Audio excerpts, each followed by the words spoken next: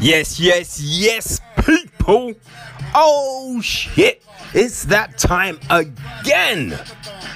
That's right, baby. It's another episode of Echoes from the Goddamn Void. We are here, and yeah, we have shit to talk about. But frankly, when don't we, right?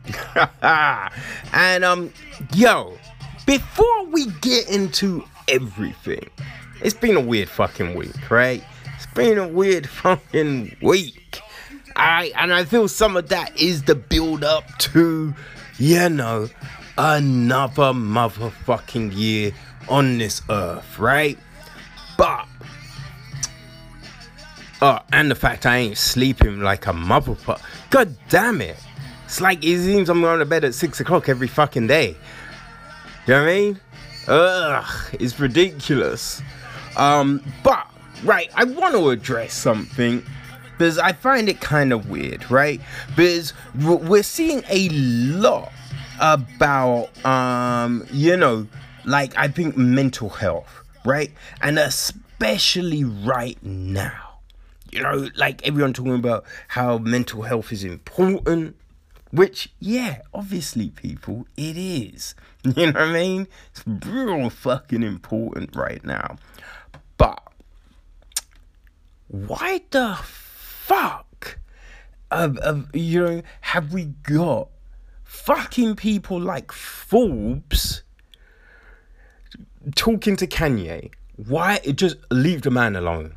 Leave the man alone. Like, it is a known fact that he's got mental health issues. And that's not just because he acts kind of weird and crazy. I think he came out, a couple of years back or something and was like, yeah, I got schizophrenia. I've got something else. Like, he has said he has shit, right? So when he puts out, I'm gonna run for president. Like, fine. We can have fun with it. We can laugh because, hey, he put that out there, right? You can laugh, but why are you interviewing him?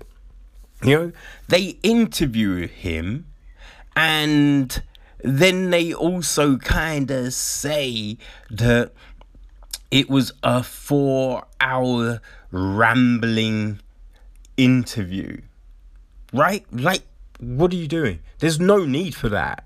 Like, there's no need for it because they feel you're taking advantage, right? Everyone's locked up, and obviously, right? We kind of look at some people and go, well, they're rich, right?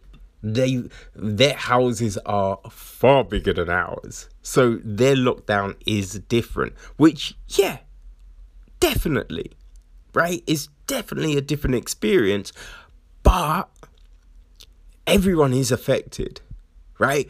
Now, we may feel that ourselves, we're hit the hardest, but even people living in a large mansion, they're affected.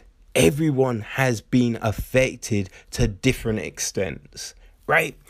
And when we know someone has got mental health issues and definitely goes down the rabbit hole on certain occasions, why are we trying to take advantage of that, right? Why are we doing this? It seems kind of foul and dirty. You know what I mean? Look, fine, right? You thought, all right, I wonder if we can interview him. I wonder if he's got anything to say. But when he's saying that he wants to run the White House like Wakanda, just turn the tape off. You know what I mean? Turn the tape off and back the fuck out. Because this ain't right. Yeah, it makes some little sound bites. You can get some people clicking on your story. But come on. Come on, people. I feel we're better than that. You know what I mean? I really feel we're fucking better than that.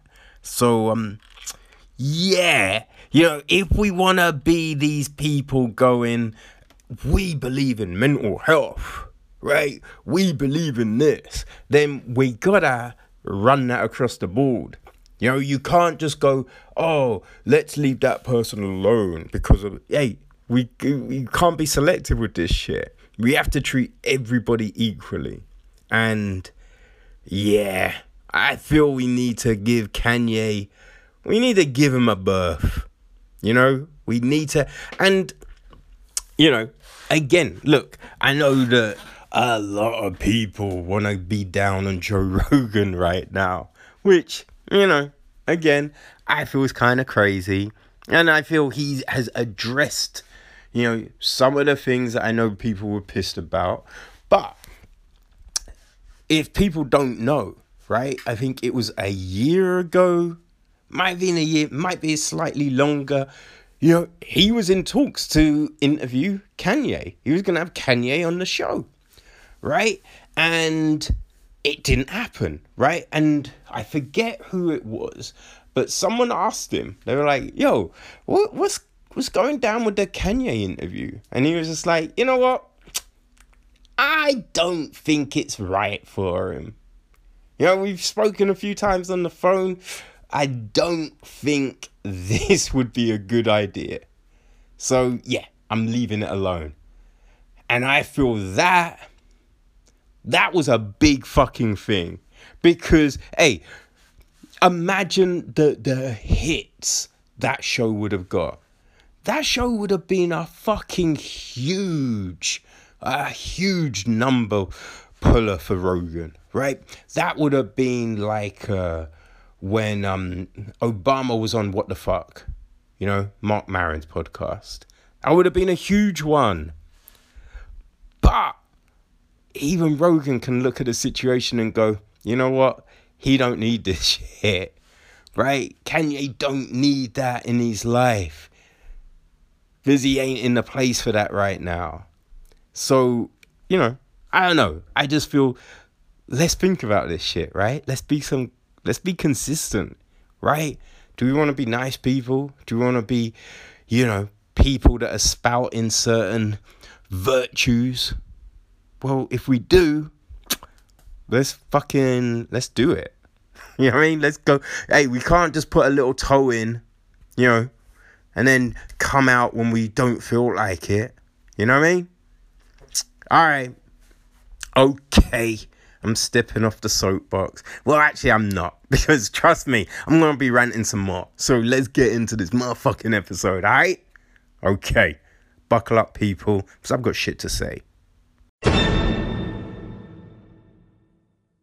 Okay, so listen, I think one of the big things we hear right now, people, are posting like old holiday pics and be like, oh, last year I was here. Oh, I wish I could be there again. I'm not getting a holiday this year. What's happening? Blah, blah, blah, blah, blah. Right? That's a big thing people are doing right now. And I kind of get it, but fuck it. You know what I mean? It's just like, hey, it's a period of time. You know what I mean? Our holiday is definitely not the big issue right now. You know what I mean? But, right, there's some crazy shit happening because, okay, so Taipei Sangshan Airport in Taiwan, right, has just done one of the craziest fucking things. Oh my gosh, it's insane. Right, so so I don't know if this is going to be a regular thing, but so they did this tour experience. So I think they posted about it on social media and they had 7,000 people. 7,000 people apply to be a part of it. Right? So they just selected 60. Which is still a lot of people, right? So they took these 60 people and then just took them on a tour of the airport. So they took them on a tour of the airport. They gave them like security passes, like boarding passes, right? So they had boarding passes and then let them go through the experience of, going through the airport to go on holiday. So they had to go through security, passport control, immigration, all of that stuff. And then they went on a plane. So they let all of these people board a plane. All of these people board a fucking plane. And then after the plane, they went to one of the restaurants in the airport and they got a box with a couple of sandwiches and some cake. And yeah, that's the airport experience, which I don't know. You know what I mean? It seems a little bit weird. And do you really want to be a part of that? Right? Because this is the thing. Now, they've got, on the pictures of this, most of the people are wearing masks. Okay? Most of the people are wearing masks. But it mentions nothing about testing any of these people. Before they could even do this shit. Right? And you've got 60 people in this space. Who knows if any of them were contagious before they got there? Now, they're all cramped on this motherfucking plane. Right?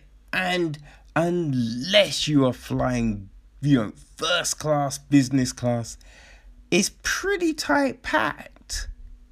Right?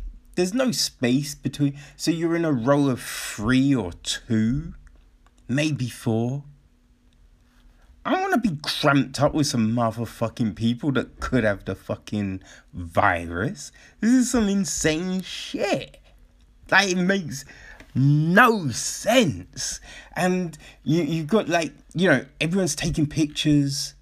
They got their passports out. They're taking pictures. Snap. But, right, you put that picture up. No one's going to believe you went on holiday. Like, what is this meant to? Because, even going back through an album a few years later, and you'd be like, wait, what's this? Wait, you went on holiday? You went on holiday in July? Wait, that couldn't happen. Like, what the fuck is this? If someone, if you, now, let's be honest, right? If you hooked up with someone, right? And you're thinking, hey, this is going well. Yeah, I'm having a fun time. This is going well. Maybe this person's the one. And then they go like, let's go through my photo album. And then you came across these snaps. You're getting the fuck out of there because that person seems unhinged. They've got some fake ass holiday fucking photos. You'd be like, are you alright? Do you need to speak to someone? Are you cool? Is this a breakdown? Because, if someone you knew photoshopped themselves into you'd be like, what the fuck are you doing? This is just the same. This is some more crazy ass bullshit. It is weird. Like, it would be weird just in general, but the fact that we're trying to avoid getting this motherfucking virus and you're putting yourself with all these people who you do not know. You do not know these people. They could be giving you this fucking virus. Like, why would you be rolling that dice? Why would you be doing this? It's crazy. Crazy.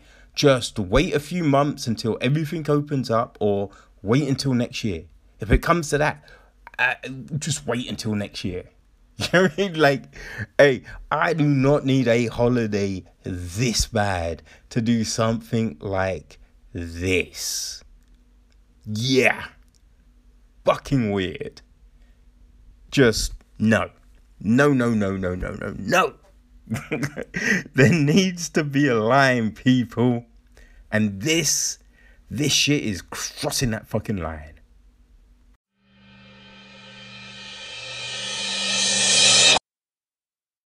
Okay, so Facebook have just they've just had their civil rights audit.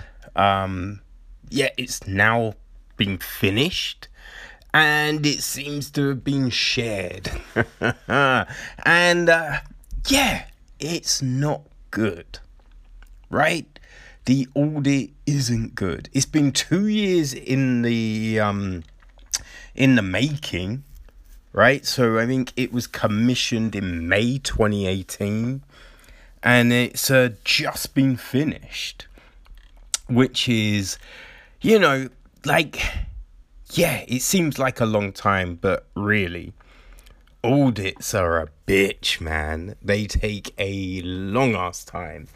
And some of the things, the audit is calling for is like a more effective policy to tackle voter suppression that prohibits content like the Trump voting posts, and more consistent enforcement ahead of the US presidential election at the start of November.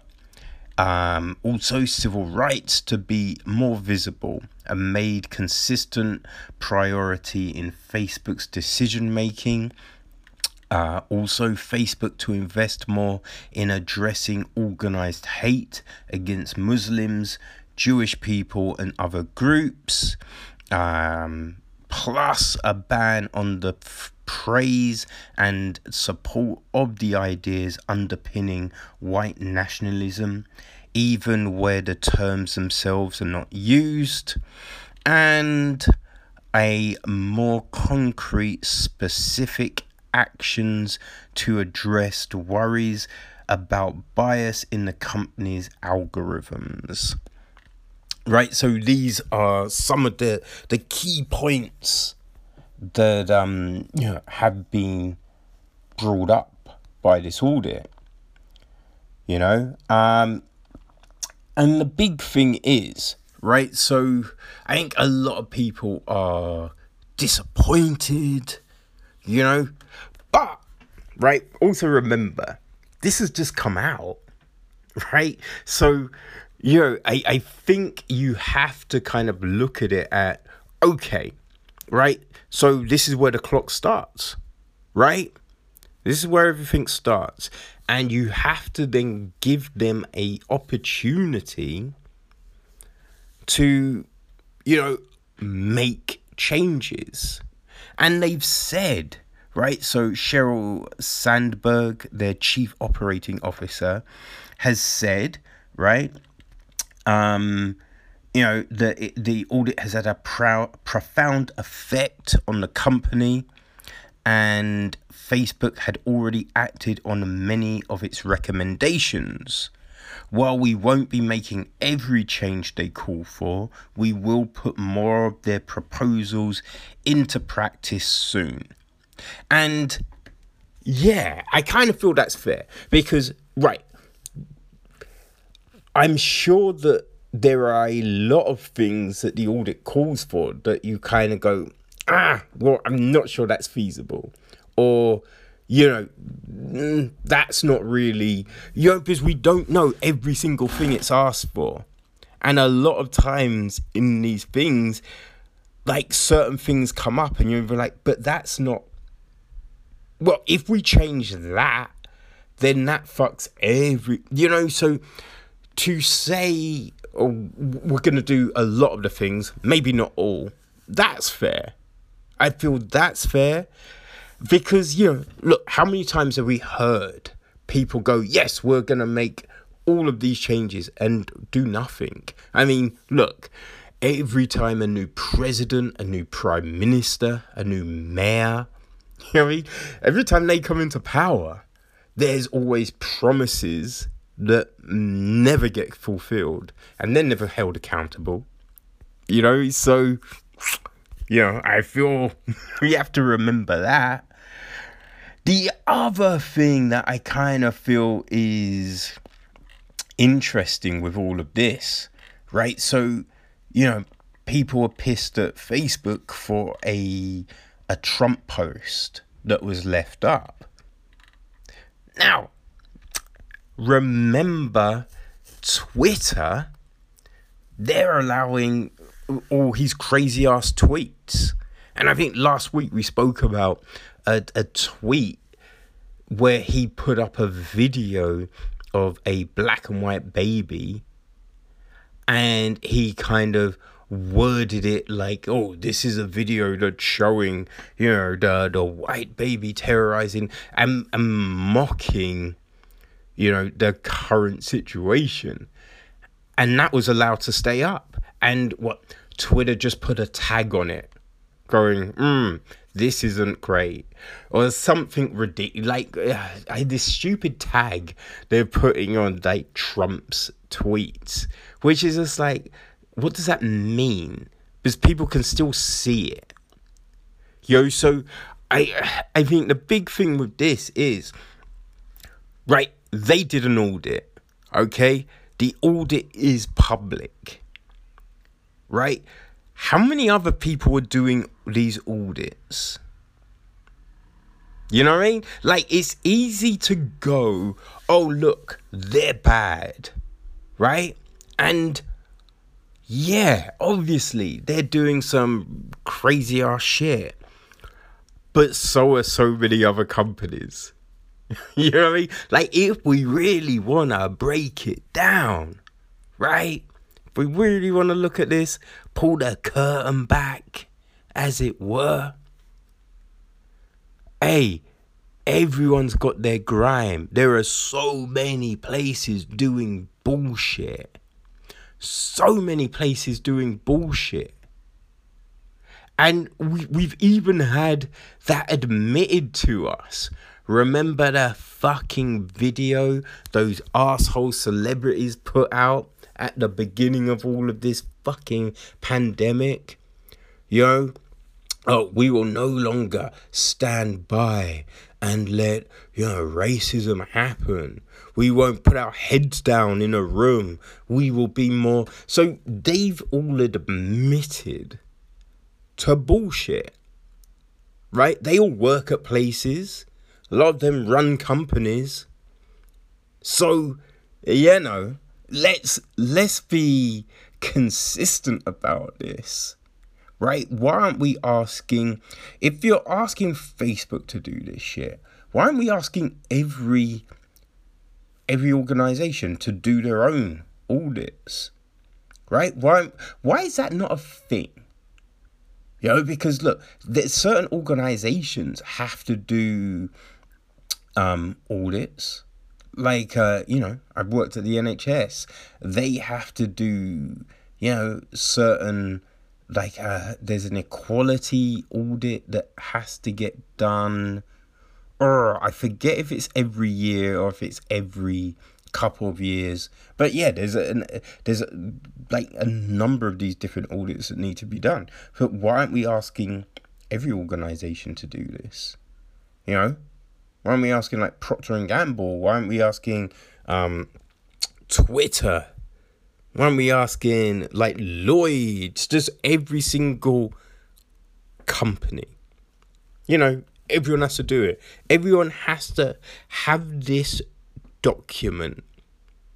And we can say, look, every couple of years, we could even say, to be fair, maybe every 3 years, right? So give them enough time to do it and then actually implement the changes, right? So you have to put up the document and then you have to have a page where, the changes are documented, right? So, yeah, this is a thing we could make everyone do.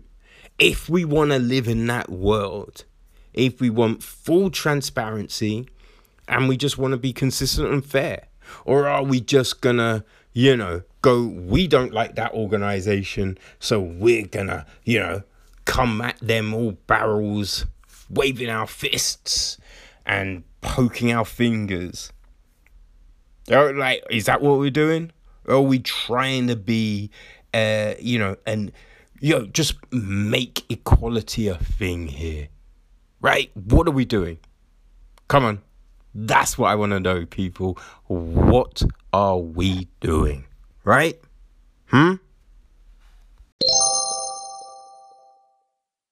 So during this time we're in right now, we're getting a lot of different conversations all of a sudden, right? So I was looking at a piece on the BBC website about skin whitening products, and the piece is focused on the Asian community, right? And so it's talking to 3 women who all used lightning products. Now 2 of them have stopped because they're saying, well, for 2 reasons, right? So they're saying it's because it's damaging their skin, for one, which that's a definite thing, right? I believe that's a thing everyone kind of realizes, that it's not good for your skin. And the other one is, they talk about they have more confidence now not to do that. But the crazy thing is, it's their parents that kind of introduced them to the lightning products. They were saying like it's the parents that kind of were like, oh, your features are so nice, but you're just dark. Which is something that you don't normally, you probably wouldn't expect, right? Now the other young lady, she says she still uses them, but so I don't know. So the reason seems a bit odd. It seems kind of skewed.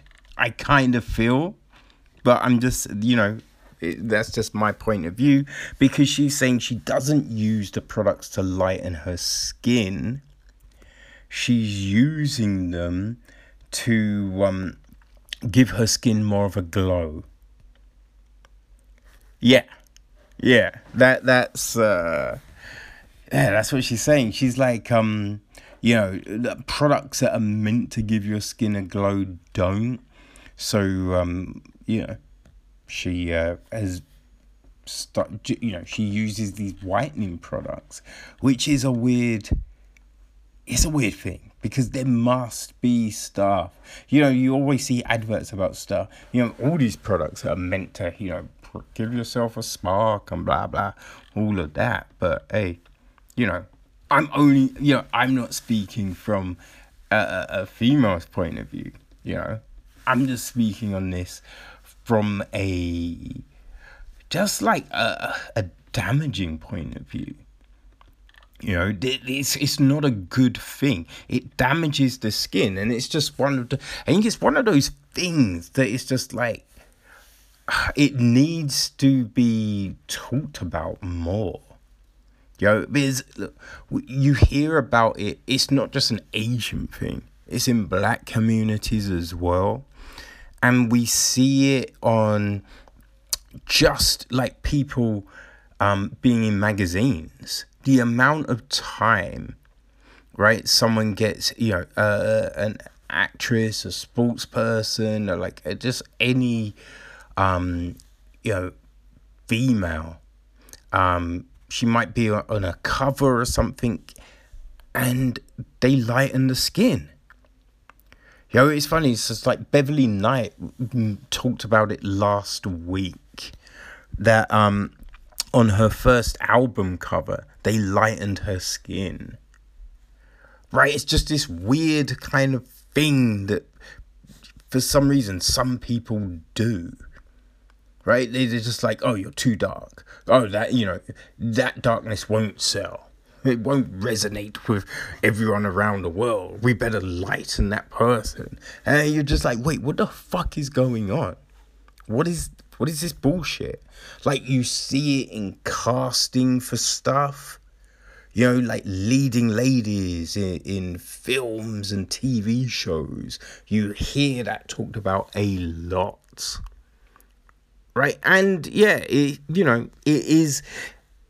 it's something with the male actors and, people as well. I think we hear about it more from a female point of view, but it is across the board. Right? And it's this weird kind of concept that, darker is bad. It's just weird. Now, the crazy thing about all of this, though, all of these current conversations and talks about, improving equality and everything like that. So, because, this whole kind of narrative around skin lightening and, it just being bad, right? So, Unilever, they just came and said, hey, you know what? We're no longer going to use the word fair with our skin lightening creams. So that's in India. So I don't know if they're taking it away across the board, but they're saying in India, they're moving the word fair. Which, hey, it doesn't really matter because you're still selling the cream. Just stop selling the cream. That would be a better move, I kind of feel. There's, removing a word from a product, it's not really doing much because the product in itself is the problem. So we need people to, hey, just stop with that.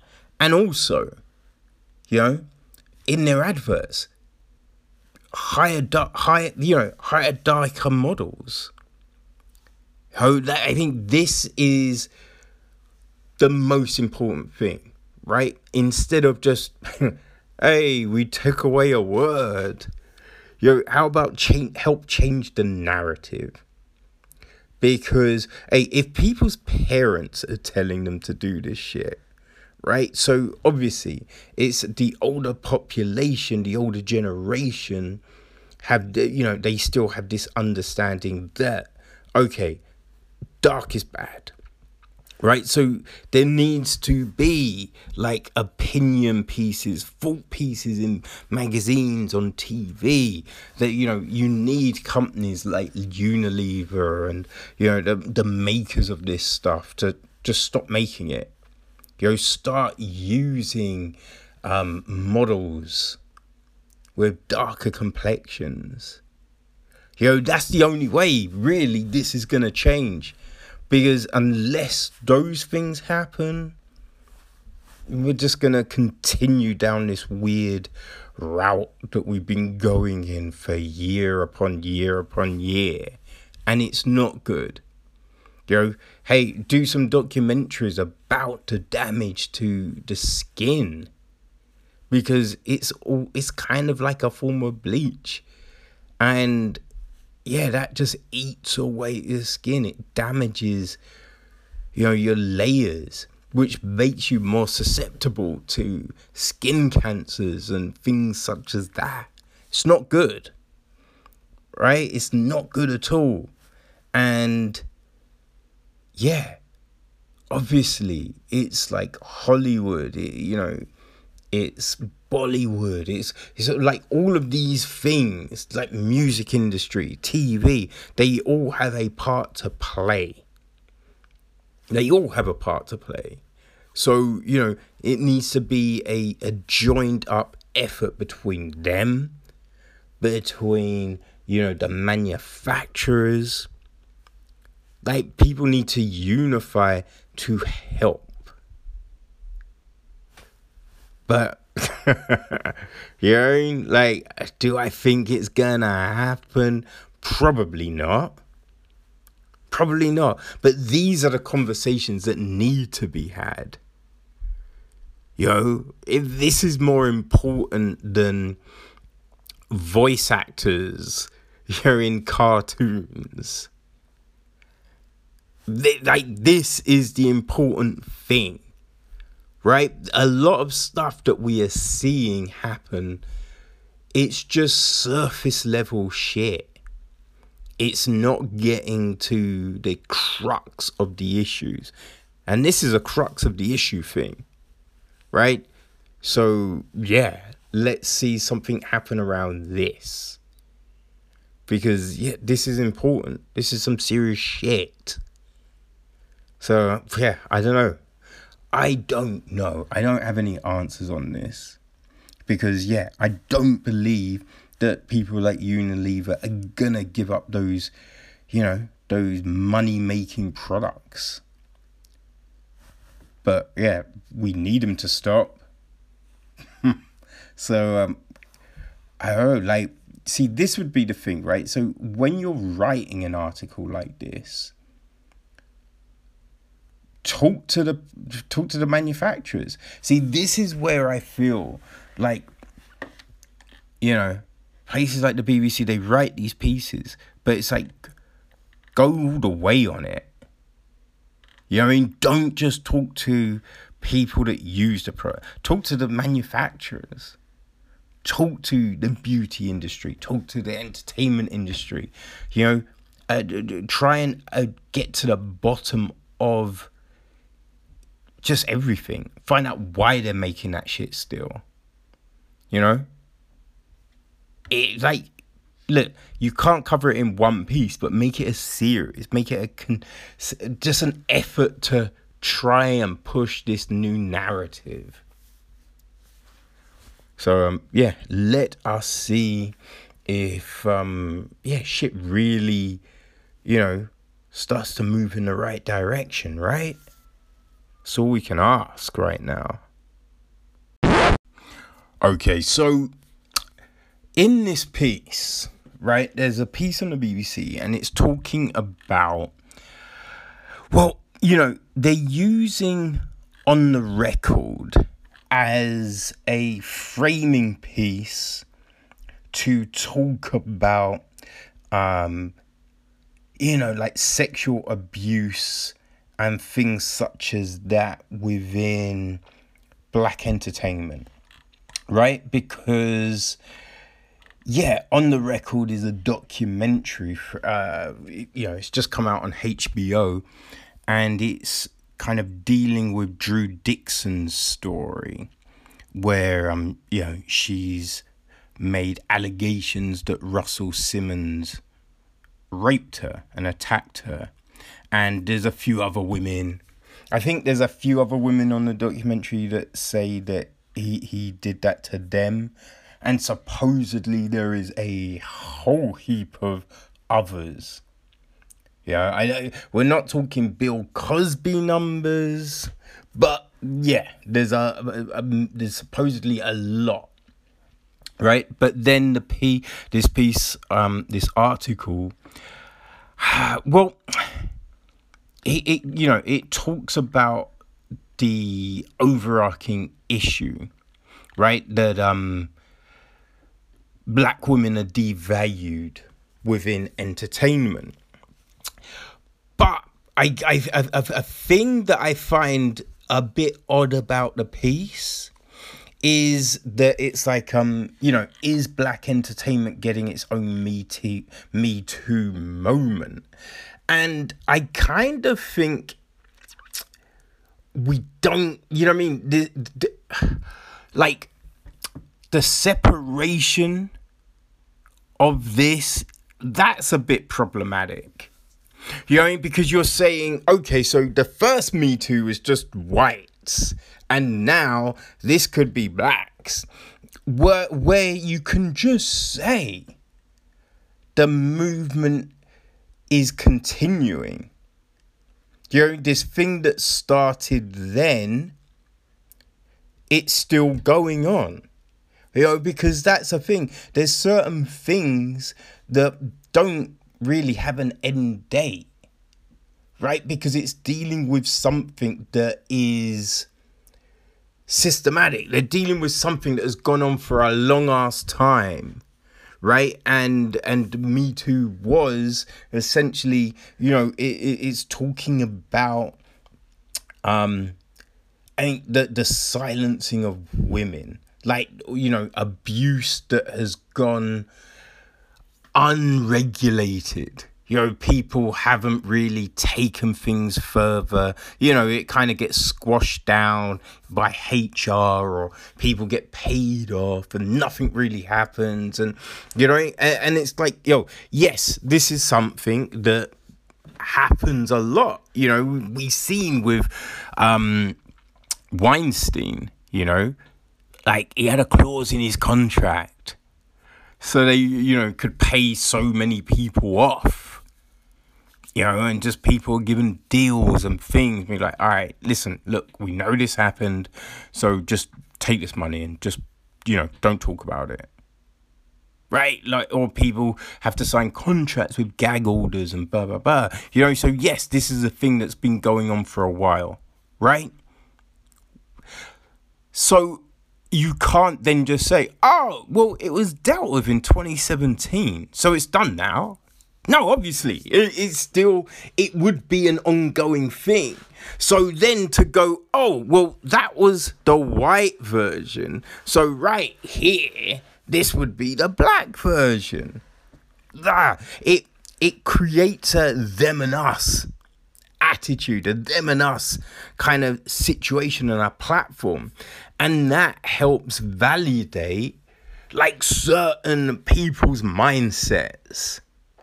So it's a dangerous road where you can just talk about it for what it is. A documentary came out and it's, talking about this stuff that kind of came to a head back in 2017, or was it 16? I can't quite remember exactly.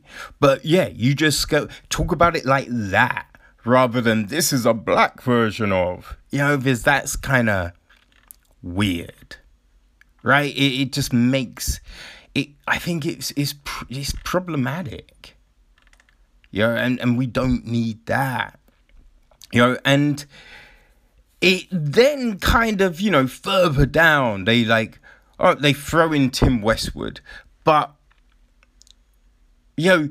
it's weird because that mention is very tiny. Like, it's just a couple of sentences where it's something that's been like, hey, if you want to say, because the allegations against Russell Simmons, they came out in 2017. The police investigated it in 2017, right? The stuff with Westwood has been decades and there's been no investigation, right? So there's certain things that are kind of brushed aside within this piece. So it's just like, wait, what are you trying to say? Like, what's going on here, right? Because you're kind of just pushing it down. It's not really exploring the issue that well, I kind of feel, because it's then jumping to some like house DJs, but it's got someone's thing going, yeah, this is a systematic, thing that's been going down, it's definitely a race thing, but then black men are, they're not helping the situation. And it's just like, look, it'd be better if the piece hit facts, right? You can talk about on the record, but then come with other facts, because there's definitely been, cases. There's definitely been like a proper allegation. So you could say, oh, so in this year there was this year there was this. These things came up, these things were reported. Like, make it more factual. Rather than this weird kind of jumping around, losing focus, and then just creating this kind of segmentation of the issue. Because that's not, it's a weird thing, right?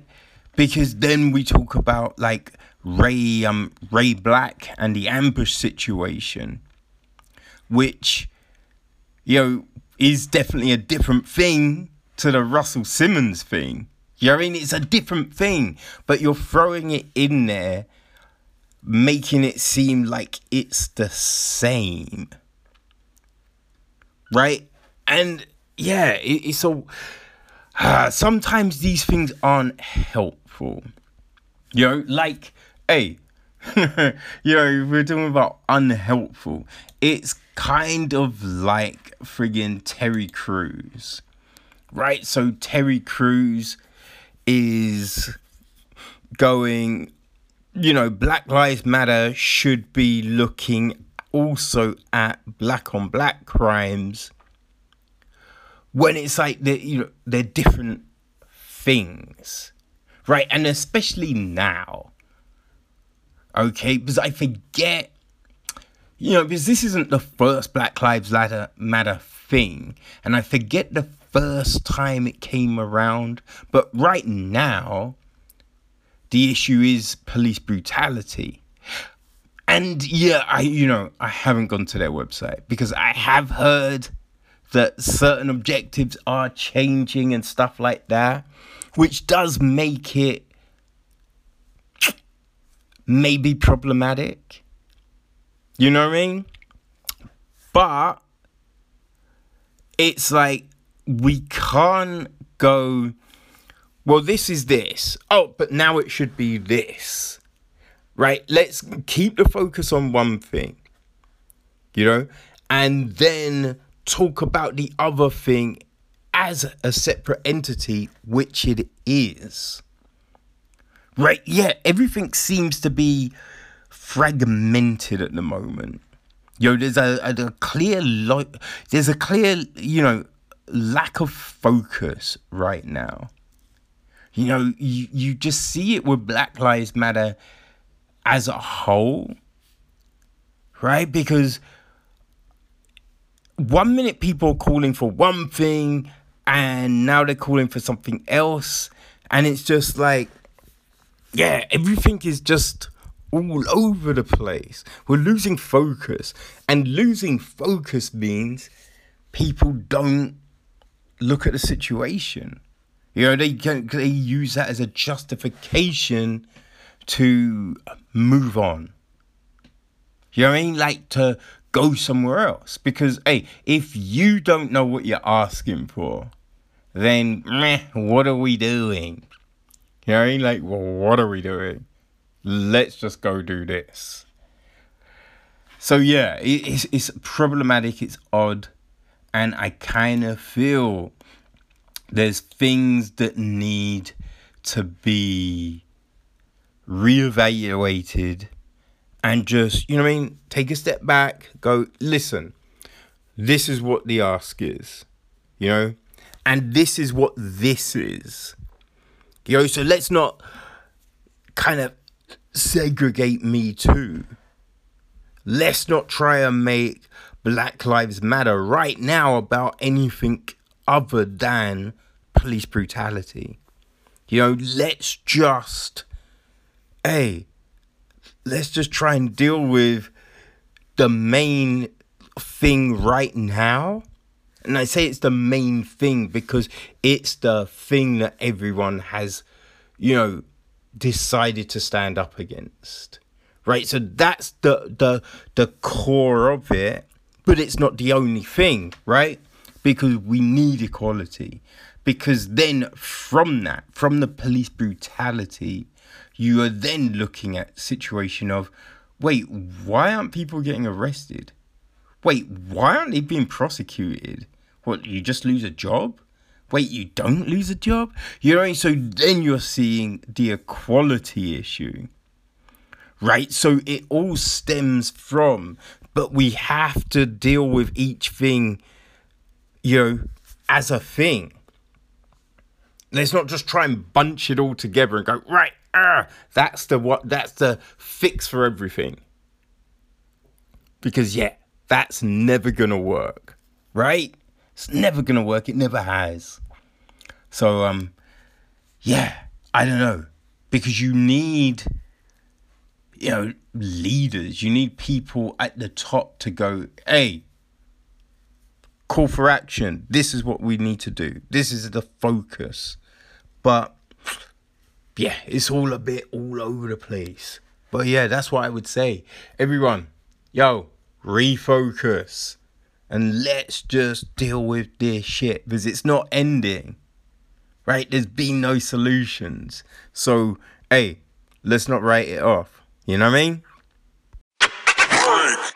Okay, so loads of people, when everything kicked off, you know what I mean, with the George Floyd, Breonna Taylor, Arbery, you know what I mean, when all of these things happened, a huge narrative was Europe and UK aren't racist, right?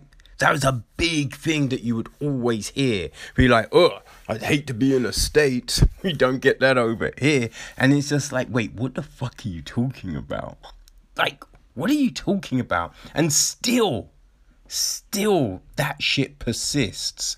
So, when we see Bianca Williams, when we see that, what happened to her and Ricardo dos Santos, it is appalling. It's ridiculous. It is a ridiculous thing, and the reaction to it, it's all laughable. It's laughable. So we've got the Met Commissioner, Dame Cressida Dick. It's just like, well, we apologized yesterday and, apologize today. I'm like, what? That's it. That's what you're saying. Oh, yeah, we apologized. We half-heartedly apologized. And, here you go. We'll throw you another apology. Like, that's not the issue. Right? The crazy thing about it, it's like you just look at the video. You just see the way, like, the police are just reaching in the car, just dragging everyone out. Like, wait, what are you doing? Like, firstly, that's not a way to behave. If, right, this is just a stop and search, why are you coming in hot and heavy like that? Firstly, you're handcuffing people. So you have no evidence of anything, but you're dragging people out of a car. You're handcuffing them. So that all seems like, wait, what is this? This is crazy. Like, huh? What? And, all it seems is, the main kind of indicator why you pulled them over, because they're driving in Maida Vale. Right? You've got, two black adults and a kid driving in a Mercedes in Maida Vale. So you think, oh, that's suspicious. That's odd. Black people in a Mercedes, that's suspicious. Let's pull them over. Like, what are you doing? What? It makes no sense. Makes no sense whatsoever. And as I said, look, you see the way it all goes down. It is horrendous. Like, no one should be treated like that, regardless of race, gender, whatever. No one should be treated like, when you haven't done anything wrong, right? If it's just a random, oh, can we just, we're just checking cars. Can we just check your car? So it would just be like, okay, if you can just, you walk over, you just explain, be like, look, this is the thing. We apologize. We're just doing checks. If you can just stand at the side, boom, boom, boom. There's no need for handcuffing. Like, they handcuffed them. Like, what are you doing? And, like saying that, she say that she doesn't see anything wrong with what happened. Like they don't believe there's any misconduct in what happened. You're joking me. See, this is the whole joke of it, and why, this is all systemic racism, right? Because anyone looking at that, you can go, yeah, that's not right. That's not right. That's clearly not how things should be done. So for someone to view it and go, no, that was fine. Yeah, that was fine. And it's just like, the only reason they've kind of gone, all right, well, we'll hand this over to the Independent Office for Policing Conduct. The only reason, because of the traction it has gotten online. That's it. Like, if no one had seen this incident,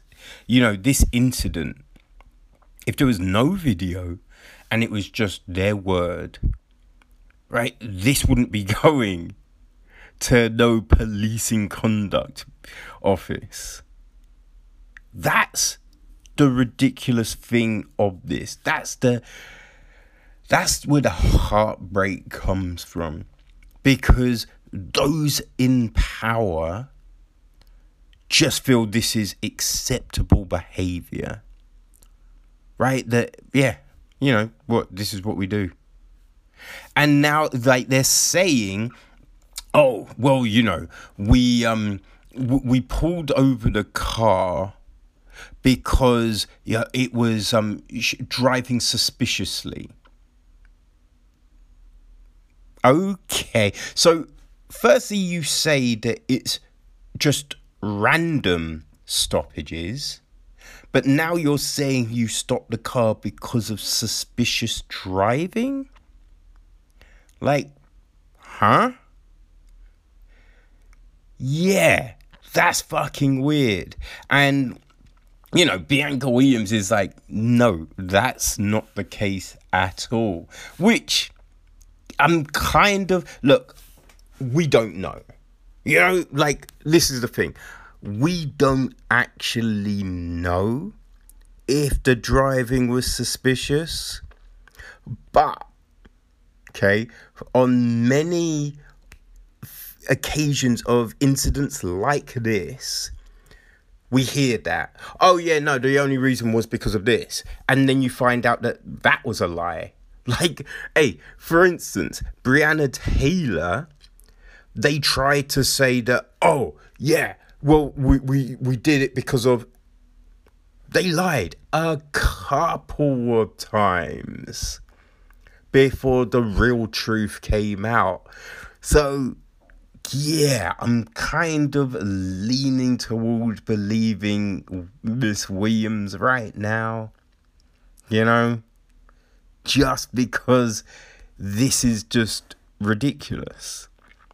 It's a ridiculous thing, but this shit happens all the time. And I will say as well, suspicious drive. I've been in a car before and you're driving fine. And you might veer just slightly. And when I say veer, I mean just like a centimeter out. Just as someone sneezed or something like that, and the car just a quick, not enough to veer into another lane to cause anyone any issues, but they'll go, oh no, yeah, that's obviously suspicious drive, and you'd be like, wait, what? What are you talking about? There's nothing wrong with that. You're being ridiculous. But yeah, this shows there needs to be a review of the structure of the system because it is broken. It is broken. What, would make sense in a situation like this, right? If you're saying we're just doing random tests, checks and things like that. So surely you then have the numbers of how many people were stopped that day. Right? So how many other people were stopped? Not even that day, within that hour. Let's look at that. How many other people were stopped in that hour? How about that? Because you'd have those records. I mean, it's not, because all of this has to be documented. So it's not like you're just stopping people randomly and not marking it down. Right? So you must have records of how many people were stopped. So how about that? Let us know how many people were stopped in that hour and the day, and what the breakdown of the demographics were. How about that? We can look at those figures, and see. Is it because they're the only people that were stopped because they're a black family in a predominantly white area? Is that it? Because that shit happens all the time. So yeah, people, please tell me there's no fucking racism in the UK. Come on, tell me now, motherfuckers. Okay, so on Sunday, the 5th of July, the Formula One season opened up in Australia. Not Australia, Austria. They both begin with A. I mean, the first 3 letters, 4 letters are the same. So, I feel that mistake, it's partly their fault. Okay? But yes, the Austrian Grand Prix opened up the season. And yeah, I feel it kind of earmarks a big problem we've got right now. And that is this whole kneeling. Okay? So 14 of the drivers kneeled at the start of the race. They were wearing like t-shirts, end racism. Lewis Hamilton wore a Black Lives Matter, but a couple of drivers didn't kneel. Okay? And yeah, they got a lot of criticism. Right? They got a lot of criticism. Which, I'm just like, what are you doing? So it was Charles Leclerc, who races for Ferrari, and Max Verstappen, who races for Red Bull. Yeah, so they were 2 that got a lot of criticism. Actually, I do think there were a few others. So I think, yes, also, Kimi Räikkönen, Carlos Sainz, Daniil Kvyat, and Antonio Giovinazzi also stood, right? But yeah, for some reason, Leclerc and Verstappen got a lot more attention. But right, they issued statements. They said they kind of tried to clarify their position. And I do feel what they say is fair. Okay? So, Leclerc had said, not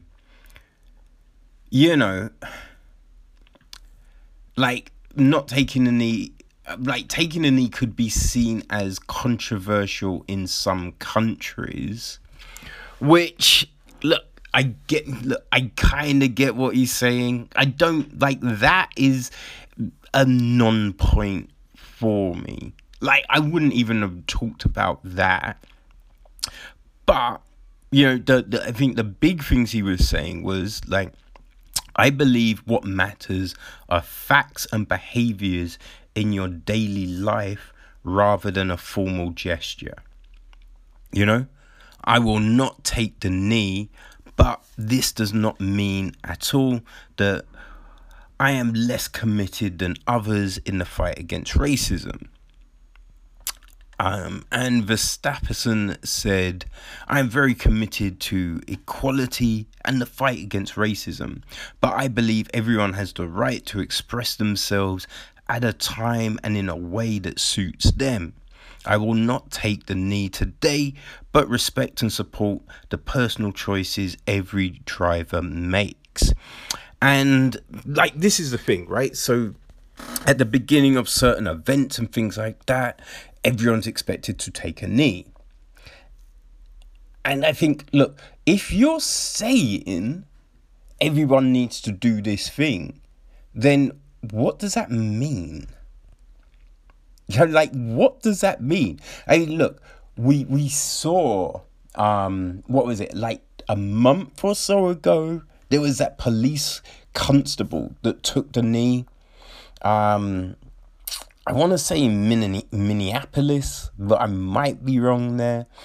And then, like, so he took the knee in front of everyone and everyone was cheering. And then he sent internal emails going, I feel sick. I can't believe I did that. Ugh, I'm going to have to live with this the rest of my life. So taking a knee means nothing, right? This is the thing. A lot of people are posting, you know, they were at the beginning. It was like Black Lives Matter and all of this, using the hashtag, using the emojis, right? On the 2nd of June, posting the black square. What does that mean? It means nothing. It means nothing. Because, hey, what do you do in your daily life, right? When you're in a room and people are talking and they're saying, hey, so yeah, we saw a lot of good recruits today. So who believes we should take, Chris? No, I'd rather we bring in someone that looks more like us. You know what I mean? Who's standing up? Who's saying, no. Hey, what's race got to do with it, right? It's about the quality. He was the best candidate, so we're bringing him in. You know, when people make comments, you know, have you seen Charlene's hair? Woo, man, like, not real professional, is it? And we're like, she's wearing a throw out. Like, how is that not professional? What the fuck are you talking about, Steve? You know what I mean? I think your attitude ain't professional, right? Who's saying that? Now that's the shit, right? It's on the daily basis. These are the times when this shit really matters. You know, behind closed doors when no one else is watching, right? Who is standing up? Who is helping? So anyone can take a fucking knee. Anyone can post a square, but it doesn't really mean anything because it doesn't actually reflect what you actually feel. And if we are saying, you know, you all have to do this, again, it doesn't, like, we're dictating to people what they have to do. So how do we know that they give a shit? How do you know? Because you're forcing everyone to kind of fit into this certain narrative. If you're not kneeling, then obviously you're racist. Which isn't the case. It's just, what does it mean? What does it mean? Like, I'm not kneeling. Like, because, my hip is fucked. You know what I mean? I ain't getting back up. But really, I just think, fuck, it means nothing. I'm not doing these stupid fucking lip surface bullshit things. Didn't post a square on the 2nd. I ain't doing that shit. Because I'm living this shit. You know what I mean? I talk up. I've lost opportunities because I talk up. I'm a vocal motherfucker. But I don't care. That's the choice I make. Right? Because I'd rather say something than sit quiet in a fucking room and be like, all right, I'm keeping my head down. You know what I mean? I want to get that promoted. No. Because, hey, if it's a place where they do those things, I don't really want to be there. Yes, obviously, I'd rather have a job. I'd rather be making money. But I don't want to be in a situation that's foul and rotten. You know what I mean? And that's what I believe counts. Right? How you're living, how you're doing, how you're moving through all of this, rather than, did he take a knee? Did she take a knee? So, yeah, we need to move past this shit. We really do, because it's weird. It's really fucking weird, and we have seen it doesn't mean anything. We've seen the way people are acting. And think about this, people. Think about this, right? If, with all of the people that have been protesting, right? All the people that are real vocal behind a keyboard, if they were that vocal within a day-to-day narrative of their lives, I kind of feel we wouldn't have as much of the issues that we actually do. You know what I mean? Because it's kind of weird to me that we have all of these people that are all standing up and everything like that, but we have so many fucking issues. So many issues. And listen, right? So I've mentioned this before, but I went for an interview with Better, right? The people that provide the gyms for the councils around the UK. And they were pieces of shit, right? They acted appallingly, right? So when they posted their black square talking all their shit, called them out. I was like, hold on. You know, yeah, it's all well and good to say that, but you acted in a certain way. And you have never tried to, you know what I mean? Like, talk on that shit. When I've asked you, look, you shut it down. And you have shut down every opportunity since that day, right? Haven't had a response. The other day, a customer service person, got in contact and was like, oh, I can't believe this. This is ridiculous. I will try and find someone to, respond to you on this. I haven't heard anything yet, which is crazy. And that's it, though. And that kind of stuff speaks volumes. Right? So stop being fooled and stop making a big deal about all of this small shit. Because this isn't the stuff that matters. Right? Pay attention to the real shit. The stuff that is really affecting people's lives. That's where we need to be spending our focus and our time, people. Come on. You know what I mean? Okay, people, so this week on Chin Check, we're not looking back on anything.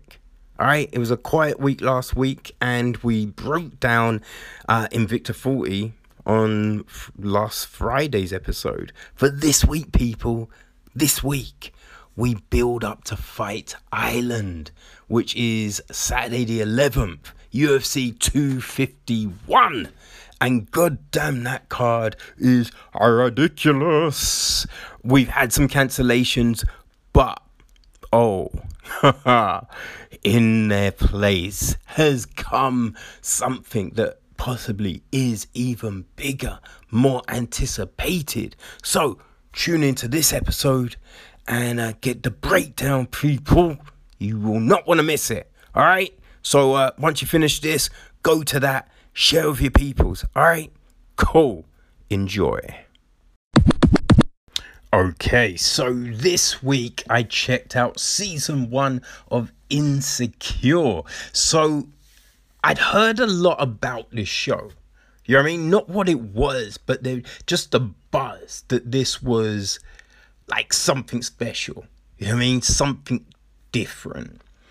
And like, you know what I mean? A lot of it was, this represented black women. Right? So it's just like, okay, like we've got a great black show on. But if it's just talking to women, can I get into it? Can I watch it? But, you always want to give these things a try. So recently I saw it was added to Now TV. So I was like, all right, let's get it. So yeah, I gave it a shot, man. It's created by Issa Rae and Larry Wilmore. There's 8 episodes in series 1. They're about, 27 minutes, 30 minutes kind of thing, right?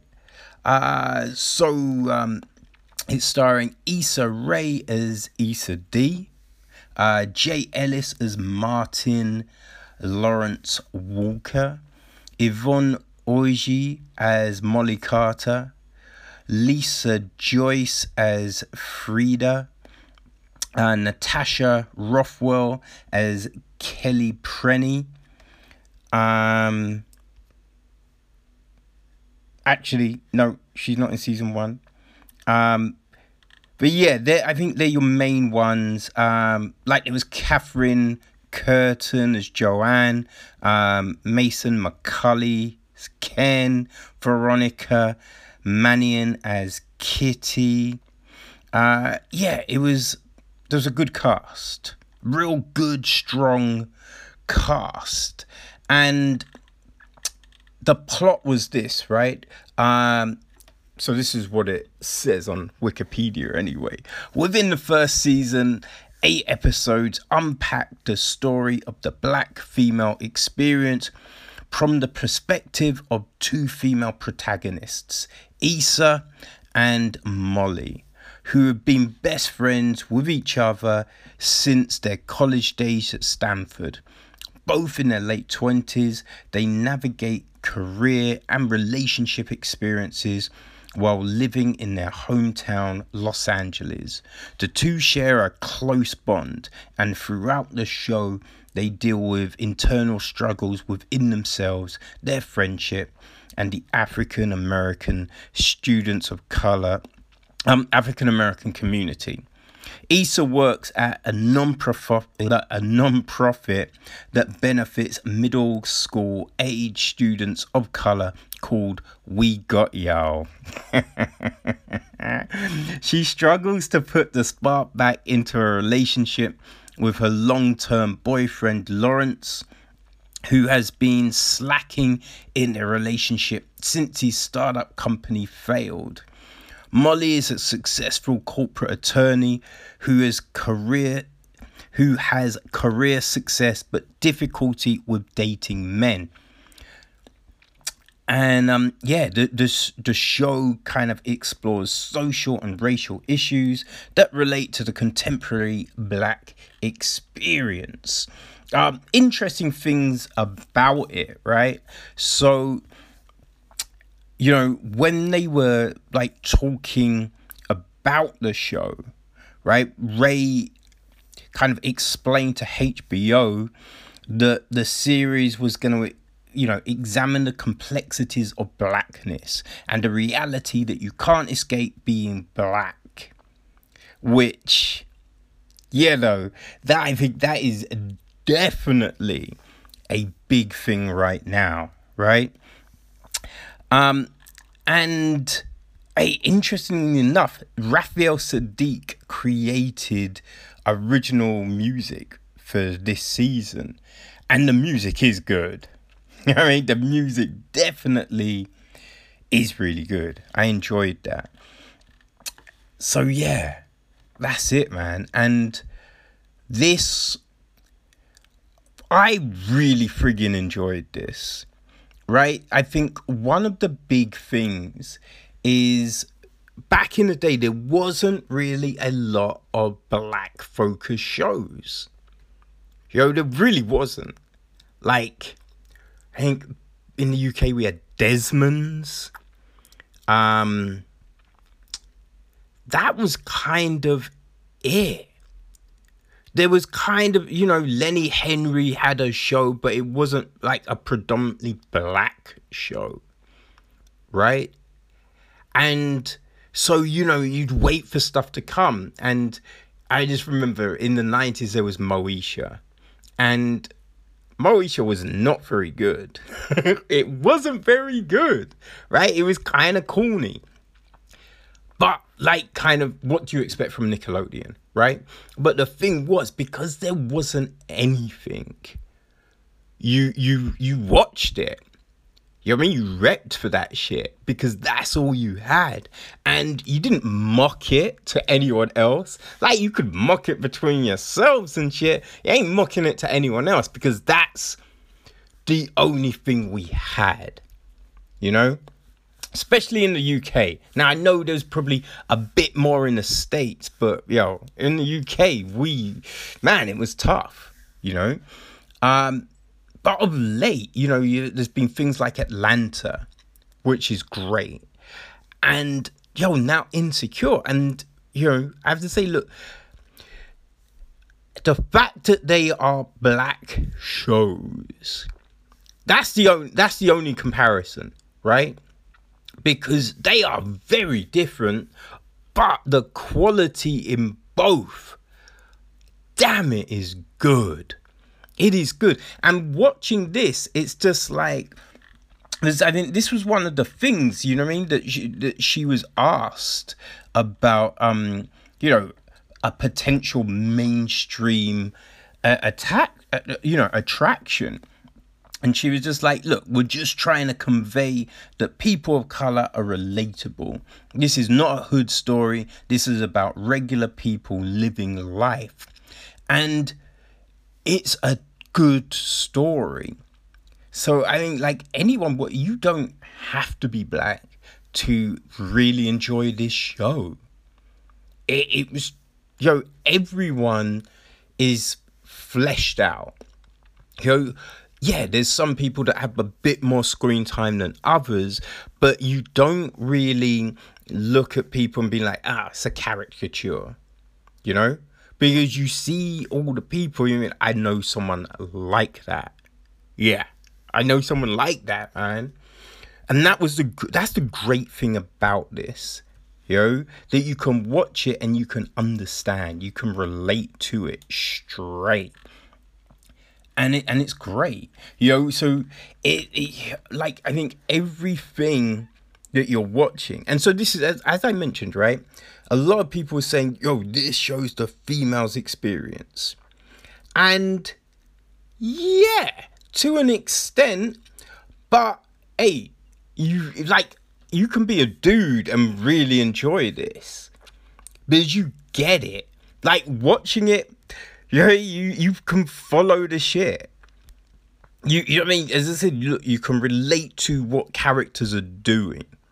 Like, we've seen all of that, and just there's just certain lines, like in the just way worse. Like in the first episode, I think it was Molly.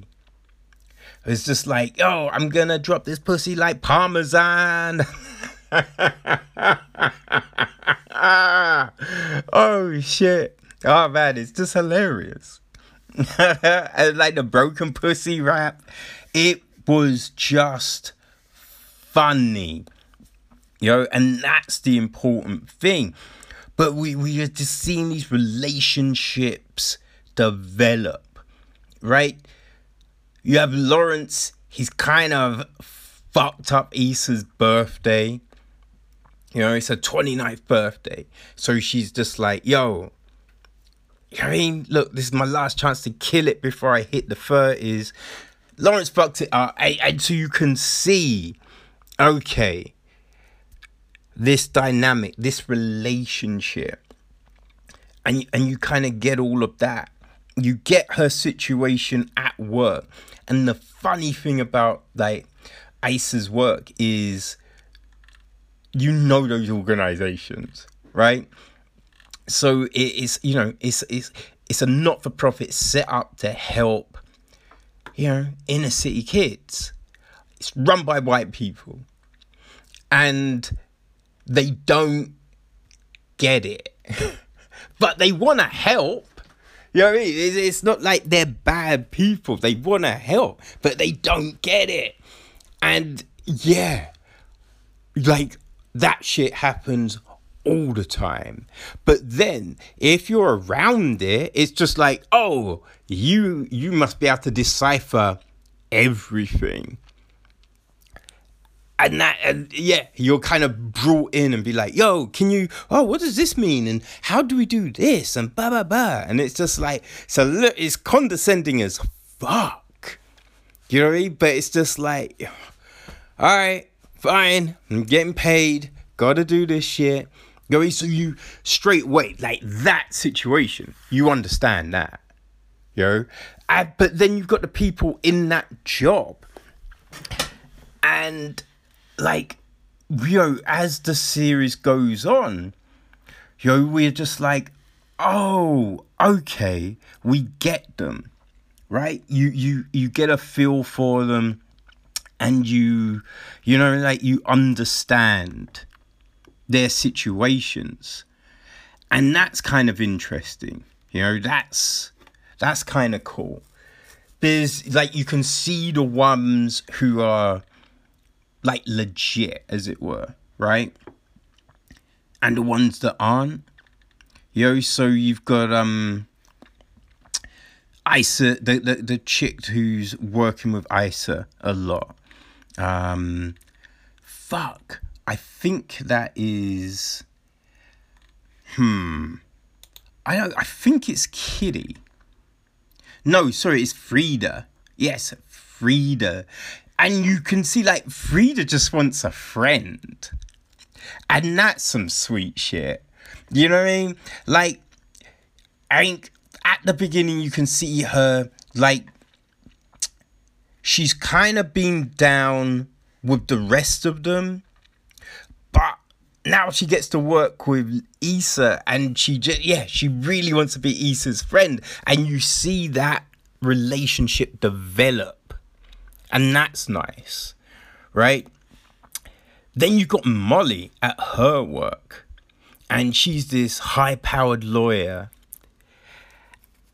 And she knows how to navigate that scene. You know what I mean? Being a rare minority at her workplace, right? And then, they hire another black girl.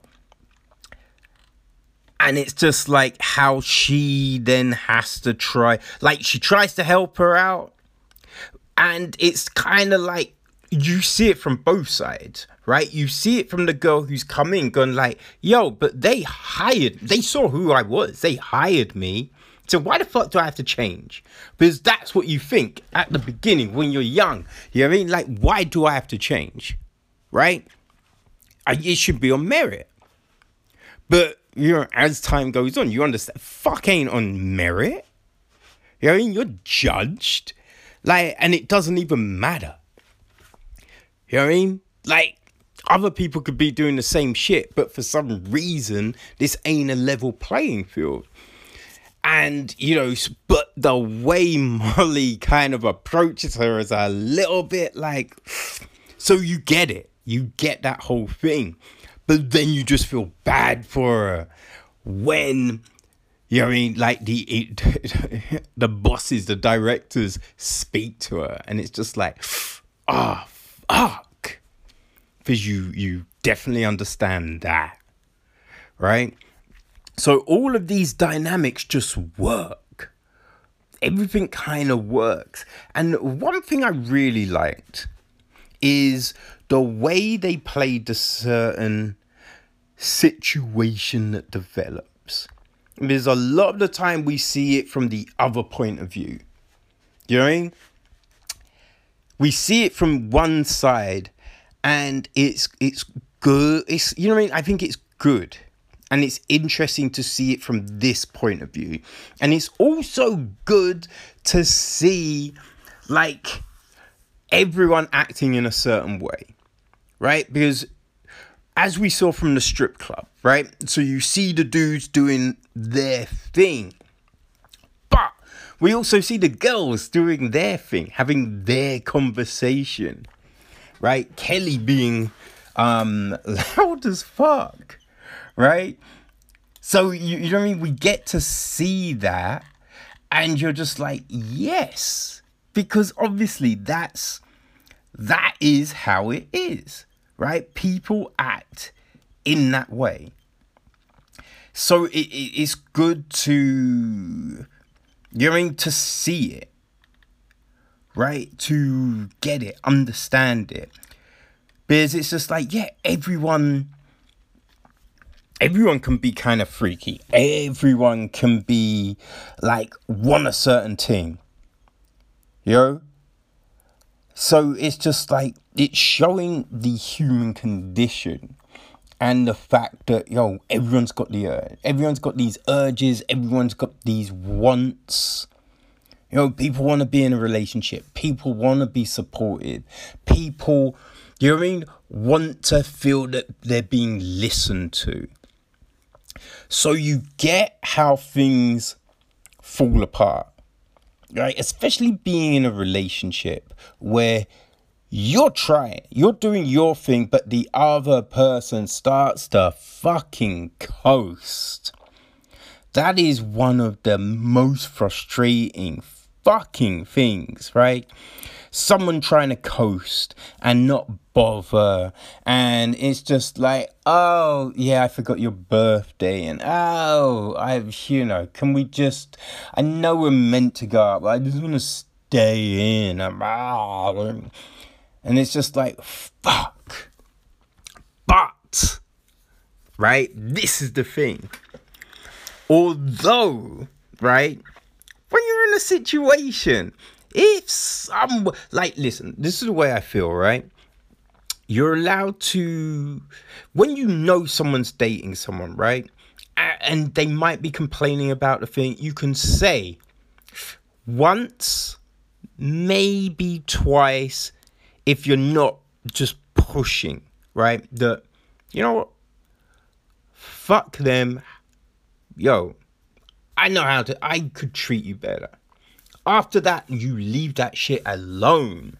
You know what I mean? And you don't, as I said, look, you don't push it. You're not trying to push it. You're not trying to be fucking creepy, right? But it's also on that person, man. If you're in a situation, you don't creep. I mean, you don't put yourself in a place where shit can go down. All right? So, but that, interesting. It's interesting. Because then it's just like, oh, how is this going to play? And I like the scene of coming home and thinking, right, how am I going to play this? And I got to say, though, that first flashback, god damn, that had me on edge. I jumped. I was like, it's just like, it was so intense. You know what I mean? Just like, god damn. Fuck. But yeah, no, it was, and I like those little moments. We didn't get a load of them, so it wasn't like too much. But it was nice when you saw them, especially in certain situations. Like, when at work, when they'd say to Issa, oh, won't the black people just like to, like, why are we going to take them to the beach? Oh, they can't even swim. And like the reaction that you want to give, but then the reaction that you have to give. And I like that. I like that interplay. I like the way they worked it. And I like the way also that although we saw the things that weren't working, we also saw the characters as, you know what I mean, like good in other areas. Like, you know what I mean, successful at work, can turn their shit around, can strive and can push and can achieve and do big things. That's real important. You know, because we always, a lot of times, man, we see people just fucking up, right? Not being great. And it's good to show the flip on that. You know what I mean? That people, and I'm saying black people, right, can do big things. And so that's the great thing about this show, because it shows that too. You know what I mean? And I like that. That was cool. The end. Yeah. The end. Like, you know what I mean? I kind of thought that was gonna happen. I thought it was gonna happen sooner. And when it did, like, you were thrown a little. Because at first it's just like boom, boom. You think, oh, it's okay, it's gonna go like this. Then I thought when she opens the door, so like it was gonna maybe pop off there, right? Because it's kind of like, I'm away all weekend. You can have the place to yourself. And it's just like, oh shit. Oh, it's like, but yo, no. So it's a bit like, oh, what the fuck's happening now? You know what I mean? How is that gonna play out? Interesting. I did like the fact as well, though, with this, that, you know what I mean, they looked at the hypocrisies of stuff.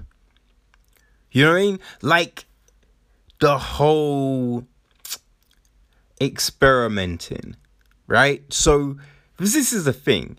If, like, at uni or wherever, right, girls get drunk and be like, oh yeah, and we just kissed, and oh, you know, oh, we played around, like, she ate me out, no one really says anything. No one has an issue with that, really.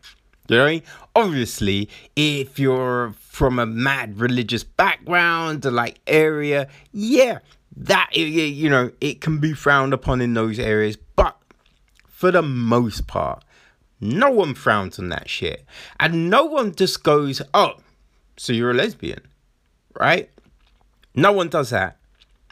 But when it's the other way around, if it's two guys, get drunk, get along, and then, you know, shit happens. You know what I mean? And the thing was, dude, he didn't actually do, like, he just got blown, right? But that just, you know what I mean, threw the cat in the pigeons. The pigeons in the cats. What's the expression? It's cats and pigeons. Is there a tree? Is it cats in a tree? No. God damn it. I swear it's cats and pigeons. The cat amongst the pigeons. Yes. That's what that did, right? Fucked everything up. And everything was good. Everything was good. And you felt bad for my man. You know what I mean? Because he felt that everything was so good. And like, yo, we're talking our truths right here. You know what I mean? We're being open. Yes. All right. Yeah. I'm going to share this. I'll tell you. And it was just like, boom. And then everyone's reaction when, you know, they were told of it were just like, oh, he's gay. Oh, he's, you know what I mean? But the only person, Isa, it was good to see, though, that Isa was like, oh, no. Like, whatever. Like, you did the same thing. You can't judge a person. It was one time. You know what I mean? So, yeah, I think that was an interesting thing. And also the mental health aspect of it. Towards the end, and Molly bumps into a friend who's like, yeah, I went to therapy. It was great. And you could see that she had benefited from it. But the reaction was just like, oh, fuck. Crazy motherfucker. God, that. And that is a big thing, right? In the black community, therapy is kind of looked at in an odd way. So I like the fact that these issues came up. These issues were looked at, and they were looked at in an interesting way, right? It wasn't done preaching at anyone. You know what I mean? It wasn't like, oh yeah, this is the message of the day. No, it was done within the context of those friends, and you kind of felt, yeah, that's exactly how they're gonna talk on it, and that was great. I thought that was really good, and that just showed the strength of the writing and just of the series, right? Like, all of these things could be approached, and you believed in it. You know what I mean? Like, Molly's just relationship shit. You just watched it unfold and you're just like, yes, I have seen all of that. I know that. Yeah, I know that shit happens for real. Right? So yeah, this Insecure, if you have not seen it, check it out. It is so damn good. Really enjoyable. Great characters. Great music. The acting, just all on point. All on point. Like Tasha. That whole Tasha situation. Like, you felt for her at the beginning. At the end, woo! You know what I mean? But it was just like, yeah, all of it. All of it was awesome, man. Loved it. People, go check it out. So I think it's on Amazon Prime as well. So I watch it on Now TV, and I think it's on there until September.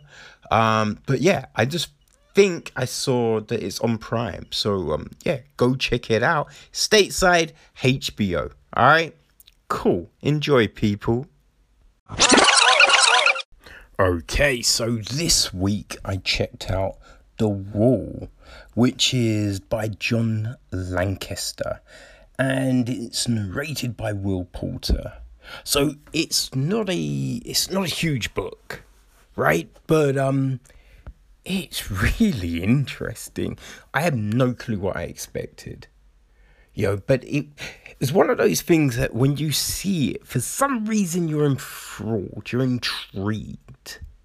And I kept on putting it off, I think mainly because, it's not that long. Some of it, I don't want to use a credit on something. So I was waiting for a sale. And finally it popped up and I was like, all right, you know what? I'm going to check it out. Let me check this out. And I am glad I did. So, the gist of it is this, right? So, ravaged by the change, an island nation in a time very like our own has built the wall, an enormous concrete barrier around its entire coastline. Joseph Kavanagh, a new defender, has one task: to protect his section of the wall from the others. The desperate souls who are trapped amid the rising seas outside and are a constant threat. Failure will result in death, or a fate perhaps worse, being put to sea and made an other himself. Beset by cold loneliness and fear, Kavanagh tries to fulfill his duties to his demanding captain and sergeant, even as he grows closer to his fellow defenders. A dark part of him wonders, whether it might be interesting, just slightly interesting, if something did happen, if they came, if he had to fight for his life. So, yeah, that's the gist of it, right? And as I said, look, I think the interesting part of this book, right, is the fact that, hey, like, you're painted this picture, you know, of this wall, and we don't know where it is. You know, we find out towards the end, but at the beginning, we have no clue where this is, right? Is this an actual place, or is this, you know, a fictional place? We don't know what's happened, right? We don't have any real information, but the way the story is, you know, weaved together, you're just kind of, man, you're drawn in. You really are drawn in, and you want to know, like, what's going on? You know, what's the deal? Right? So the official name for the wall is the National Coastal Defense Structure. And the idea is, right, you're kind of conscripted. Right, so John, you know, he starts out and he knows, right, he's got to patrol this wall, do these exercises and everything. And, hey, if he gets through 2 years, right, 2 years of doing this, 729 nights, then, yeah, all is good. He can go home. And that's the thing. But there's a drudgery about it, right? And the way everything works, you only really kind of know a few people. So the person on the team that takes over from your shift, right? So you kind of meet that person. And then the people who you kind of eat with. And that's kind of it. You know, because you're patrolling the wall. So there's no real conversation. There's nothing. You're kind of, you know, in this situation, this repetitive situation. But it's all brought to life. Lancaster brings all of this to life. And you are hooked. You're hooked. You're like, oh, shit. Yeah, this is kind of crazy, right? And so, yeah, you know, they've got training that they do. And we find out about, like, you know, we witness an exercise. Which, yeah, that's interesting. Like the different ways that you're being trained to work all of this out. And, you know, we've seen this in films, right? These training and things like that. But it always seems a bit like, oh, they got good real quick. You know what I mean? Like, what? Where's the, huh? But in this, you get a sense that, yeah, it's difficult. You know, it's not just oh yeah, after a month we became experts. No, it's this ongoing thing. And yeah, if you mess around, hey, you've got punishments. Yeah, so it's this grim kind of existence. But yeah, you just hope it stays that way, right? Because what happens if there's attack?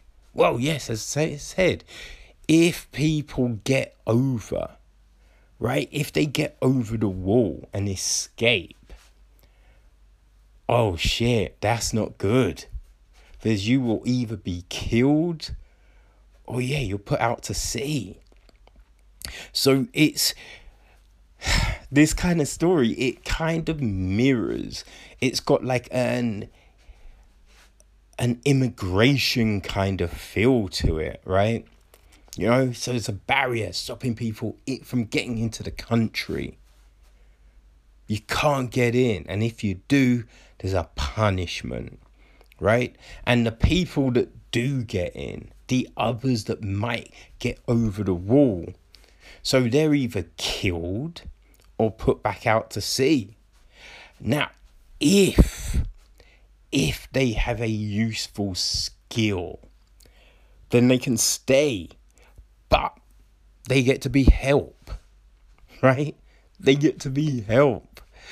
But help is basically slaves, right? These people are basically slaves, you know? No real freedoms or anything. And again, it kind of mirrors, you can't get into certain countries unless you have, a relevant skill. That's definitely a thing in Australia, right? Yeah, it's weird, the parallels in this book. But then, right, so, hey, maybe you don't get to be help and they let you become a defender and then you can work yourself up, which is something we do see. So we have all of this. And so Jon's existence, it's this drudgery that has real depth and life to it. And one thing that we slowly see him do is form an attachment with Hither, right? One of his fellow defenders. So this, it makes sense, and it all, it fits nicely, right? The way this subplot of the story is told to us. And you're just like, it's really enjoyable the way, because it's not rushed, right? It's not rushed. It doesn't feel forced. But we get this whole tale. And then, oh shit, we get a 180. We get a 180 that you don't see it coming, right? Like so you kind of feel, right, with the way everything that's being shown to you, right? You think, okay, everything is fine, right? And then only at the last minute, right, when this big thing happens, is that you realize, oh shit, it's gonna be, and that's a great story, right? But you shouldn't be able to see these twists coming at you. We shouldn't get that, right? So this twist happens and you're like, fuck, right? So now we're on this completely new trajectory, which, you didn't think was going to happen. But so now it's this whole new element of the book. And that in itself, kind of, you're just like, whoa, so where's the end goal with this? We knew the parameters of the beginning, but what does this mean? Right? What's happening here? Why should I care? And Lancaster gives us reasons, right? He gives us directions. And so that in itself is fascinating. And it goes again. We get more twists, right? And you're just, now you don't know what's going to happen. Because all of these weird things are occurring. But again, it makes sense. Because you do wonder, you'd be like, wait, surely everyone would now do this thing, right? But they don't. But then thinking about it, you'd be like, no, that makes sense. Because if anyone is to know, it would be, okay, I'm on it. I'm on that. So now what? And I think we get a satisfactory story here. We really do. Now, is it left kind of in a way that could have more? Yes, it is. There could be a sequel. There could be just more told within this world. But who knows? And even if there isn't, right? Even if that's it, it's fine. Because we get this story, right? We get a good enough tale in the wall itself. So, hey, this is definitely worth checking out, right? It's an interesting look at the future. Because we don't know what happened, but we find out there's no beaches left. Okay. No beaches left. And people are desperate to get in. So there's some sort of catastrophe, but who knows what it is. And I think you don't care, right? The story's good enough that you don't need those other things filled in for you. And I think that says a lot about a piece, right? That you can have just a skeleton, a framework, but that's fine, right? Because, we have enough depth. It's a weird thing because there's this secrecy, but everyone feels like, they've been kind of fleshed out, right? And still, we don't know everything about people. But what we do know is enough for them to feel like real characters. And that's a big thing. So, this, I would definitely recommend this. This is one of those books that you come across every now and again, that you just be like, oh, that's a great piece of work. Right? That's something that's, I would definitely, like to explore more of, right? So people, check out The Wall. I don't think you will be disappointed at all. You know what I mean? I think a lot of people will enjoy this. It's kind of, as I said, look, it reminds me a bit of like Luke Smitherd, the Stone Man. Now, they're completely different books, but they're these stories of these things that have happened.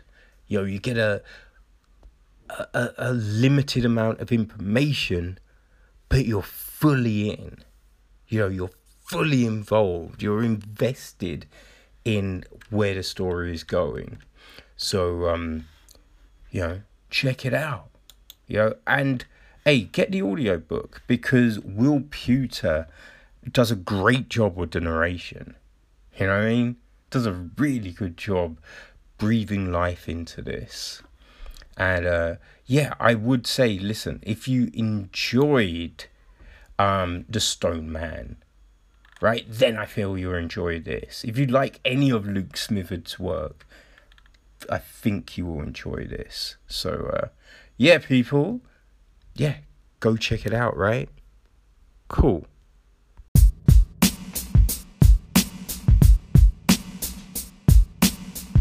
Okay, people, so we draw to a close of another jam-packed episode. So let's look at what's happening in the TV world before we bounce, right? So we talk about change and being consistent a lot. Well, CBS looks to be doing that because they have just basically sacked Peter Lenkov. So Lenkov was the showrunner of shows such as Hawaii Five-0, MacGyver, and Magnum P.I. And basically he was getting investigated for creating a toxic work environment. He had a year left on a big, huge contract, but yeah, they said bye-bye. So it is all changed. Now, Lenkov put out a statement, as people do at these times, and he said, now is the time to listen, and I am listening. Ugh, god damn it, you know what I mean? It's difficult to hear that the working environment I ran was not the working environment my colleagues deserved, and for that I am deeply sorry. I accept responsibility for what I am hearing, and I'm committed to doing the work that is required to do better. It is all kind of bullshit, right? Because if you were committed, right, as soon as this investigation, even before that, you would have gone, hold on, let me change, let me do something. This ain't working. This ain't right. People are complaining. But to be like, oh, I'm listening after you've been sacked for this thing, it's like you didn't even know until you were shown the door. So how are you making changes? Because you didn't even see it. You thought everything was rosy. It's kind of, you know what I mean? It's weird. But, hey, the shows are still continuing. So Monica Mesa is gonna be taking over as the showrunner of MacGyver, and Eric Guggenheim is gonna be doing the same for Magnum PI, right? And yeah, we'll see what happens, right? Okay, so now on to some other shit. All right, so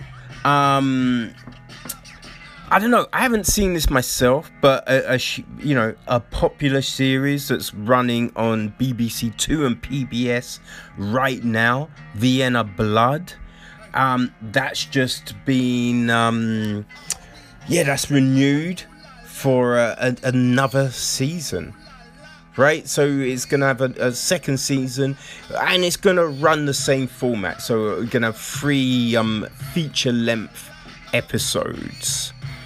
So fans of that should be happy. Now another show that's just been picked up. Okay, so Anonymous Content and Pavia Studios have come together to bring a series called Civilizations to life. So it is based on some best-selling novel from Laurent Binet, and it's one of those, what if history went like this kind of things. So basically the series is looking at, what if Christopher Columbus never discovered America and the Incas prevail and come to Europe? Right, so it's said to be filmed in South America and Europe, and it's going to be in a few different languages. So it'll be interesting how they go about that, because I feel that from what I've seen and read, that the Inca language is definitely dying. Not many people know it. So you know what I mean? It will be interesting. Okay, so some other things. Wonder Woman 1984 may have been pushed back,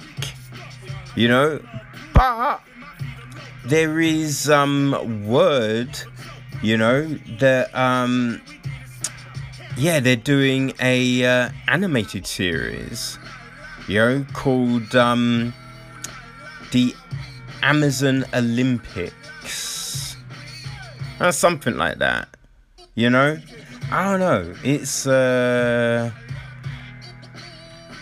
there's so much happening right now,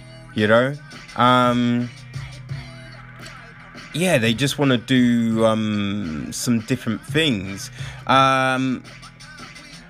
You know, and Patty Jenkins, she's out talking a lot, and you know, she's just saying, like, you're enjoying the movie you're making and also reflecting on what could be different or better in the real world, and therefore what story you want to tell. That's the greatest thing to me about superhero stories. You're able to have a dialogue about what a hero would be right now.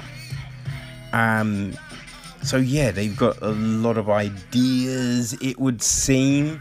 I don't know, we'll see what happens with it all, you know?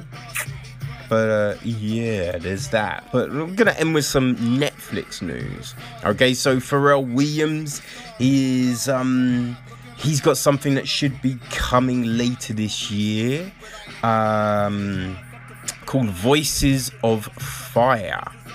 So basically, it's gonna be following his uncle, Bishop Ezekiel Williams, who you know, supposedly is a well-respected musical visionary in Virginia. And so basically, Ezekiel Williams and his team are going to be, you know, going around the Hampton Roads area looking for undiscovered gospel talent so they can bring it together into a choir. So yeah, I know, you know, we'll see what happens with that. I mean, gospel is big, you know, so yeah, it could be a success, who knows, right? But you know, at least it's something different, right? You know what I mean? Now, fans of Dead to Me, which is the show starring Linda Cardellini and Christina Applegate, hey, they will be pleased to know that it's getting a third season. But, people, the third will be the last. So, yes. I mean, I think the second season just hit. You know what I mean? That came out couple of months back in May. So yeah, you know, but at least they know the third is gonna be the last, you know. So you know, the story of these two women who you know, killed a husband in a hit and run accident, you know, it can end with a completed story, you know what I mean? Another series that has been a big hit over at Netflix, The Last Kingdom, that has also been renewed. So yeah, The Last Kingdom will be getting a fifth season, right? But again, the fifth season's gonna be its last.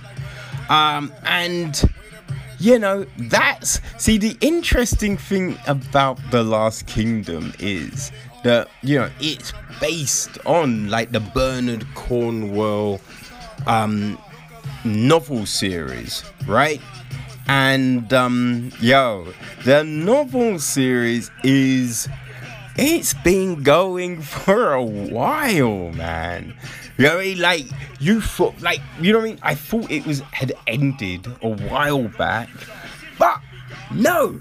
You know what I mean? More books came, and you know, it is ending though, right? So a final book, Warlord, is it's due in October, right? But that will be the 13th book. That will be the 13th. You know what I mean? Which is kind of like, yeah, crazy. But I will say, like, the books do kind of they do venture out. Yeah, they could definitely have been compressed a little bit. So, yeah, you know, this 5th season, I think it's going to be... They're kind of using material from the 9th and the 10th book, right? And so basically, Uhtred realizes that, you know, Bettenberg, there's more to his destiny than that, you know, and it's England itself, you know, he's tied in with Alfred and just the greater destiny. So yeah, that's how all of this is going to be tied up and brought to an end. So yeah, definitely going to be interested to see how they end it, how they, you know, bring it to a close. But yeah, I know my one of my friends is really happy to hear that news. But people, that is it for this episode.